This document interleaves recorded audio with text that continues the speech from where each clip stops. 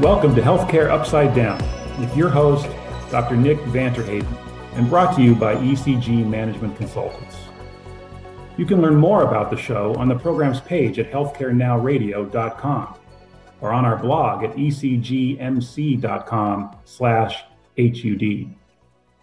The U.S. spends more on healthcare per capita than any other country on the planet. So why don't we have superior outcomes? Why haven't the principles of capitalism prevailed? And why do American consumers have so much trouble accessing and paying for healthcare? Each week, Healthcare Upside Down will dive into these and other issues with ECG principal Dr. Nick and guest panelists as they discuss the upsides and downsides of healthcare in the US and how to make the system work for everyone. And we end with your better pill to swallow, the conclusion to today's episode with insights on challenges and changes that improve healthcare. Now here's your host, Dr. Nick. Local community has historically seen a decline, with large swathes of the population moving into city and suburban living. Alongside this, we saw the decline of the remote community, the smaller collections of people and life that saw a steady loss to the big city. In the late days of 2020, a global emergency and pandemic unfolded across our lives, and communities, in the blink of an eye, changed, and the normal that most of us had come to know was turned upside down. The flow of people from remote to city reversed, and communities had newfound influx of people seeking to move out of the crowded cities and bustling urban neighborhoods. Healthcare found the new age of pandemic-infused life to be different and more distributed, and technology that had been around for many years suddenly became mainstream, allowing for remote clinical consultations and interactions. Telehealth came of age. But as we have seen with so many other technical innovations, it was not rolled out by rethinking the existing interaction and adapting to apply the technology in the most appropriate and innovative ways. Rather, it was a replication of the existing process. People found themselves in virtual waiting rooms. You hear that right. We had a physical waiting room, so we replicated that in the virtual interactions and created the same for telehealth interactions. And while the access and ability to deliver care while in lockdown and unable to travel to your local healthcare facility was an essential cog in surviving the pandemic, it came in two dimensions and lacking the intimacy we not only need but also crave as human beings. Few would want to return to the prior environment where accessing care required booking an appointment, taking time off work, organising childcare, driving to the facility, sometimes battling with parking misery, waiting in a room with dozens of other people, perhaps a side trip to some testing department, and culminated in a generally brief and unsatisfying personal visit with your physician. But can we have our cake and eat it? Is it possible to maintain the intimacy of the in-person consultation blended with a virtual or remote interaction? Join me on the Healthcare Upside Down show as I talk with Klaus Jensen. Klaus is the Chief Innovation Officer for Teladoc Health, where he oversees all their technology design, engineering, and clinical quality. Klaus leads healthcare innovation, seeking to provide new ways for consumers and patients to interact with healthcare and technology in a more seamless way. Hi, Klaus. Welcome to the show. Thanks. Thank you very much for the invitation. So we're talking virtual care, intimacy. Those two issues seem to be at complete conflict. How can you have a virtual interaction and still remain or capture the intimacy that I think we as human beings all aspire to? I think we have to take a step back and look at the fact that there's a fundamental paradox that's existed for a long time in healthcare. It didn't arise with the whole discussion about virtual. If you look at the last at least 100 years, maybe longer, the path to specialization of healthcare means that you have to centralize the specialties. So it's not new that you have this dichotomy between the need for local intimacy, but at the same time have some kind of centralized specialization. I spent time working for an academic medical center. It's an awesome place from the perspective of promoting the science. It can do things that a local hospital could never do. but it's not necessarily by definition local. So I've sort of coined this phrase that there's a Villers-Doctors paradox, which is, as humans, and I totally agree, we want that experience, that intimacy, but the very nature of a specialized healthcare system has made the experience fragmented. I think we have to change the question. And basically, is there a way of having a cookie and eating it too? Can we come up with a model that isn't one or the other, but is the right combination of the two, that gives us the human emotional connection, the right feeling of intimacy, but also allows us to leverage the best that the healthcare ecosystem has to provide? So I agree with you. I think there's some potential, but is this a technical challenge or is it a human challenge? How do we approach that? Because I listen to you and go, yeah, I want that, but I'm struggling with what we have in place. Is this something that's future innovation that's necessary with, perhaps the virtual interactions that are more akin to the human interactions, or is this something we can achieve now? And if so, how? It's a really interesting question. I actually do think, this is my personal belief, that we are at that cusp where this paradox can be addressed. We'll talk a little bit about what I think it takes to get there.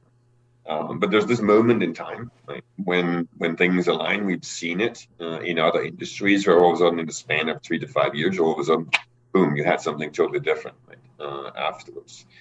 My gut feeling tells me, and all my data tells me, that we're at that kind of moment in time. Let's examine the parts.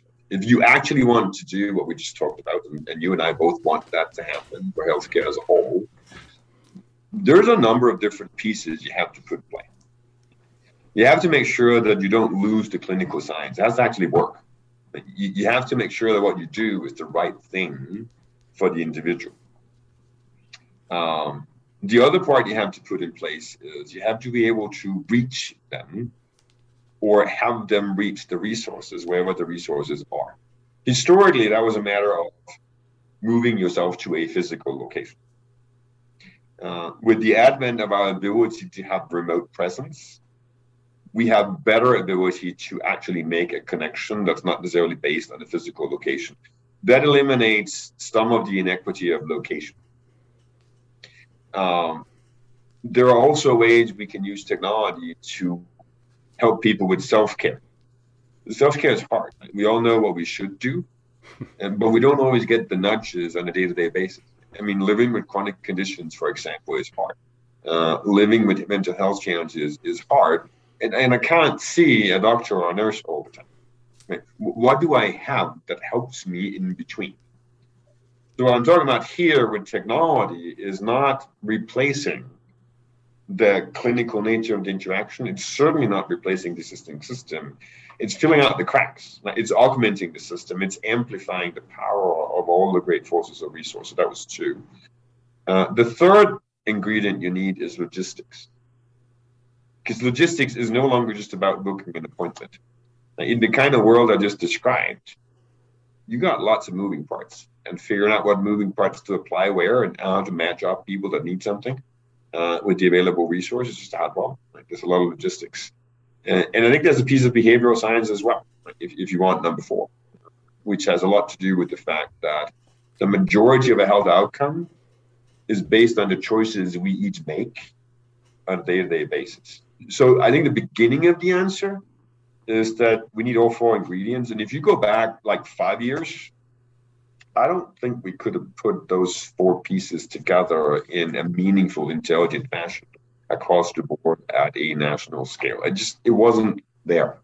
We didn't have the wherewithal. We didn't have the understanding on the behavioral side.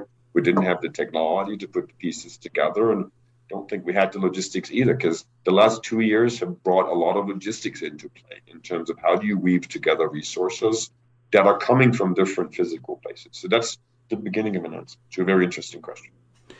So, the pandemic essentially exposed a host of challenges, but it almost seems fortuitous in timing that, to your point that we had some of these capabilities in place, we just hadn't exercised them to a full. I mean, I've been heard to say that, telehealth, virtual, whatever, has been 2 years away for the last 10 years, and it's still 2 years away. I think that's not true. I think, to your point, there's been an acceleration. But the other thing that's sort of embedded in there, and you touched on it, was this inequity piece that I think has really, certainly from my perspective, been very troubling, because I accept I live a very privileged life. I'm very fortunate in all of the access and capabilities. But when you look at the data and the lack of access, and I'll tell you a specific story I heard about a mother who was in her car to access, in this case, it was mental health services, because she lived in a single, that challenge for me remains unaddressed. And I struggle with how we approach that so that we can deliver all of this great capability to a broader set of individuals. Yeah, I'd say unaddressed is a strong word. I would agree with you, it's not fully addressed. I think we've addressed it more than we had before. I'll give you a couple of examples. Let's take another car example. And this is actually one of our examples. So take a woman that's driving down the highway. She's a newly diagnosed diabetic. Right? She's alone in the car. She's got 2 babies in the back. She's not feeling well. This is not necessarily a great scenario. It's kind of dangerous, because when you're feeling dizzy, you got low blood sugar. In this case, she has one of our devices. It could have been someone else's, but that device is cellularly enabled, which means that it's always on. And she actually has the ability to not just measure her blood sugar, but that piece of data gets sent to someone that is able to provide support, even though she may not be at a moment in time where she knows to call someone, or even that this is potentially dangerous. What actually happens is that, someone from our support team reaches out, guides her to a gas station, and the problem gets fixed. If you think about equity, there's a component of equity, which is, can I access what I need at the moment I need it? It's not just location. It's time, opportunity, location, etc. Sometimes that doesn't necessarily mean that I need to have physical access. No, I need to talk to a person, not more often than not, but I can get in touch with a person in different ways. We're all aware of the fact that not everybody has equal access to technology. I get that. But it's easier to provide access to the kind of technology I just gave you an example about than to stand up a clinic in a local environment where there is no clinic right now. If you look internationally, because equity is not just a US thing, take Sub-Saharan Africa.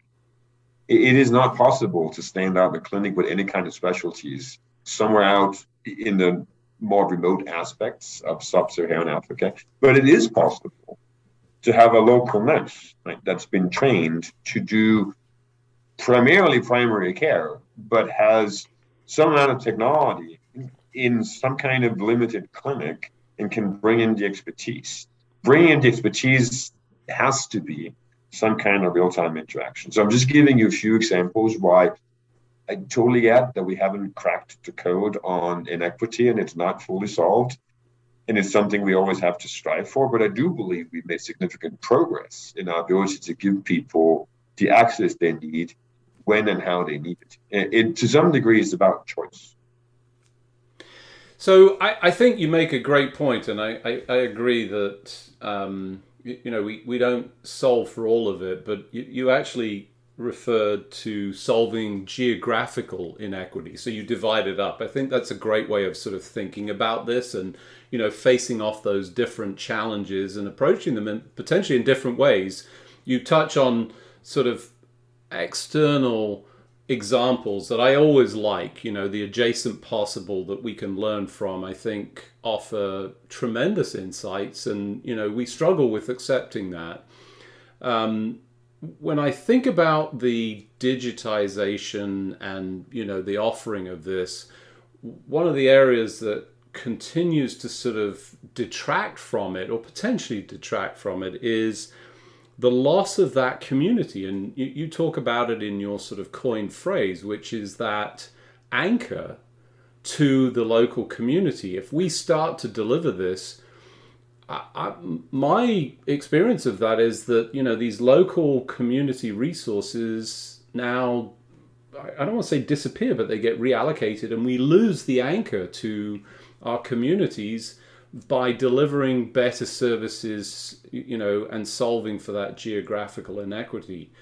Are we going to be able to maintain those remote communities as part of this whole process? It's a great question.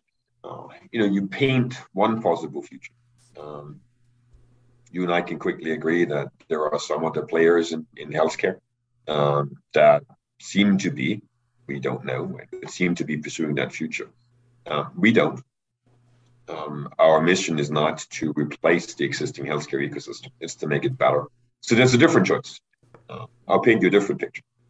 I'll paint you a picture where when nobody's in the local clinic at 2 a.m. in the morning, we can cover that gap. I'll paint you a picture where if someone has cardiac arrest or a blood clot and we're not quite sure what's happening, we can bring in a specialist on a moment's notice, and actually the local clinic has access to the kind of drug that will help people not just survive but thrive after a blood clot. But it requires an expert to determine whether to administer that drug, and it has to be now, because if you don't do it within 40 minutes, it doesn't matter. I'll paint you a picture where there's a partnership between the virtually available resources and the local resources, and where you start building a hybrid ecosystem that isn't just tiered along the lines of a primary care institution that's like the secondary tier institution, and you go all the way up to academic medical centers. How do you actually reduce the barriers in the entire system and create a environment that is more dynamic, it is more synergistic, and it really comes down to how do we become better custodians of an individual's clinical truth? Because guess what? Right? It's all about how do we make good decisions jointly and collectively in the pursuit of the healthiest life for an individual. Healthiest, by the way, is not objective, it's subjective. Right? It would ever constitute healthiest to an individual. So I think there's absolutely a different future where we are not replacing the local resources, we're anchoring them much more firmly into the larger ecosystem of healthcare. We use this phrase called last mile integration. I believe that last mile integration is super critical. If you can't actually connect the dots across the local resources, be they clinical or just logistical or supportive, because there's a lot of clinical resources that are tied into that, we're not doing a good enough job. We have to create an environment where that support is just ambient, permeates the entire local environment, be that your home, be it your community, or be it whatever clinical resources are available. And the reason I say it's not just clinical is because you can start talking about food security, food deserts, social determinants. You can start talking about the local support organizations. They're intricately tied to things like obesity, mental health, etc. You cannot untangle it. I've seen all parts of healthcare, from health insurance to pharmacy benefit managers, local pharmacies. I work for an academic medical center. I work for Teladoc Health at this point in time. Our vision is a world where the pieces are connected better, right? Where the dots are not disconnected, and we're actually creating a different kind of intimacy. It's not an intimacy that's based on a relationship to one individual physician. It's an intimacy based on a more meaningful relationship to what feels like my care team that happens to permeate the healthcare ecosystem as a whole. That's a lofty goal. And we just talked about why I believe that that's not possible, where 3 to 5 years ago, it probably wasn't. So you bring back some pretty strong memories for me, sitting out in a very remote clinic in Australia doing local support. I was completely isolated to deliver to, what was a very diverse community, and felt quite alone. Didn't get presented with too many challenging, severe clinical experiences, but the idea of that as a supporting infrastructure feels like the sort of future of this, where that becomes the central point. Maybe it's amplifying that, you talk about integration. Part of me says, do you just replace it or put in the right things so that this does become an integrated solution? Is that the way that we sort of progress this and do it faster? Because it always feels like when we talk about integration, it took years, and it shouldn't have taken years. It took, well, integration is hard. But the funny thing about healthcare is healthcare has a level of complexity that means that integration is transformation. We don't need to replace the existing system. We spent hundreds of years building the capabilities we have. We do need to integrate them better, and we need to supplement them with other choices when that's what people feel is the right thing to do. Not to replace the system, but to marry excellence with convenience the right way. So I like that. Integration is transformation. I think we need to let the government and the various regulatory bodies really push for that. Although we've seen more of it, I think there's more supporting infrastructure to allow for that, so that we can really create an environment that supports individuals in all walks of life. And I think you talk about it as the individual versus the system.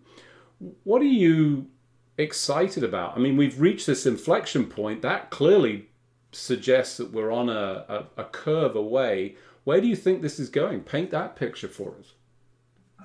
I think we're heading for a next normal care model that's centered on whole person health. It's centered on the goals of the individual. It's based on finally managing to fuse and integrate the three key on-ramps to care, which would be primary care, mental health, and chronic condition management. And we're absolutely, heading for an environment where the good forces of healthcare will stand up and give you a more holistically integrated experience. If you want an analogy, look at what an organization like Disney has done to entertainment. Everything is fully integrated, and it's a little more delightful than it would have been if the pieces didn't connect. And wouldn't it be nice if 3 years from now we can look back and say, collectively and together, we created something that feels more like the Disney of healthcare? I agree with you. I guess my pushback here is 3 years. You really consider that to be possible? Not inevitable, but certainly possible. Yes.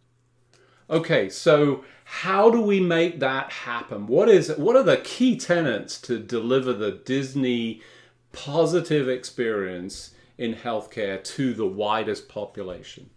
I think we talked about it. I'll give you three. We have to make the right choices in terms of how we work together.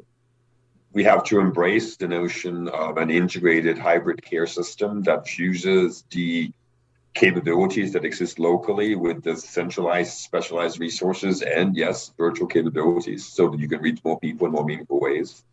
And finally, I think we have to accept the fact that there's technology that allows us to have an ambient presence in someone's environment, whether it's a wearable, whether it's different kinds of sensors in your house. There's so many things we can do with ambient technology that allows us to do these things together. So if you embrace all three, we can get there. I've got to say, I come out of this so inspired and positive about it. I think, and particularly because you picked 3 years, because I've been in this healthcare space and we've looked out way too far into the future. And I think you're right along those lines of, the requirements and the capabilities. And I'm hoping that we use the wind behind us of the pandemic that has pushed us further forward into that inflection point that was achievable, but we just didn't see the potential for it. Klaus, thanks for joining me today. My pleasure. Thanks for having me. The future is bright and well lit. We can and should embrace the notion of integrated hybrid care, or a wellness system. The revitalization and support of local resources, making them their own specialized centers and care delivery platforms for local communities. A more balanced world in which the specialized centers embrace and support the wider community, delivering training, support, and more to expand their capabilities while providing the advanced capabilities that cannot be delivered locally for some care. Your better pill to swallow is insisting on the persistence of telehealth in our healthcare system and advancing this capability by supporting the delivery and supplementing this with integrated home-based monitoring wearables, or better yet, ambient and passive monitoring. Thanks for joining me, your host, Dr. Nick, on this week's edition of Healthcare Upside Down. Until next week, keep solving the business of healthcare as if your life depended on it, as one day soon it will. That's all the time we have for today. You can find all of our episodes on your favorite listening platform by searching for Healthcare Now Radio. Also, check out our blog at ecgmc.com/HUD for summaries and commentary from each episode. Follow our show's social hashtag, HCUpsideDown. And join us each week as we work to solve the business of healthcare for everyone.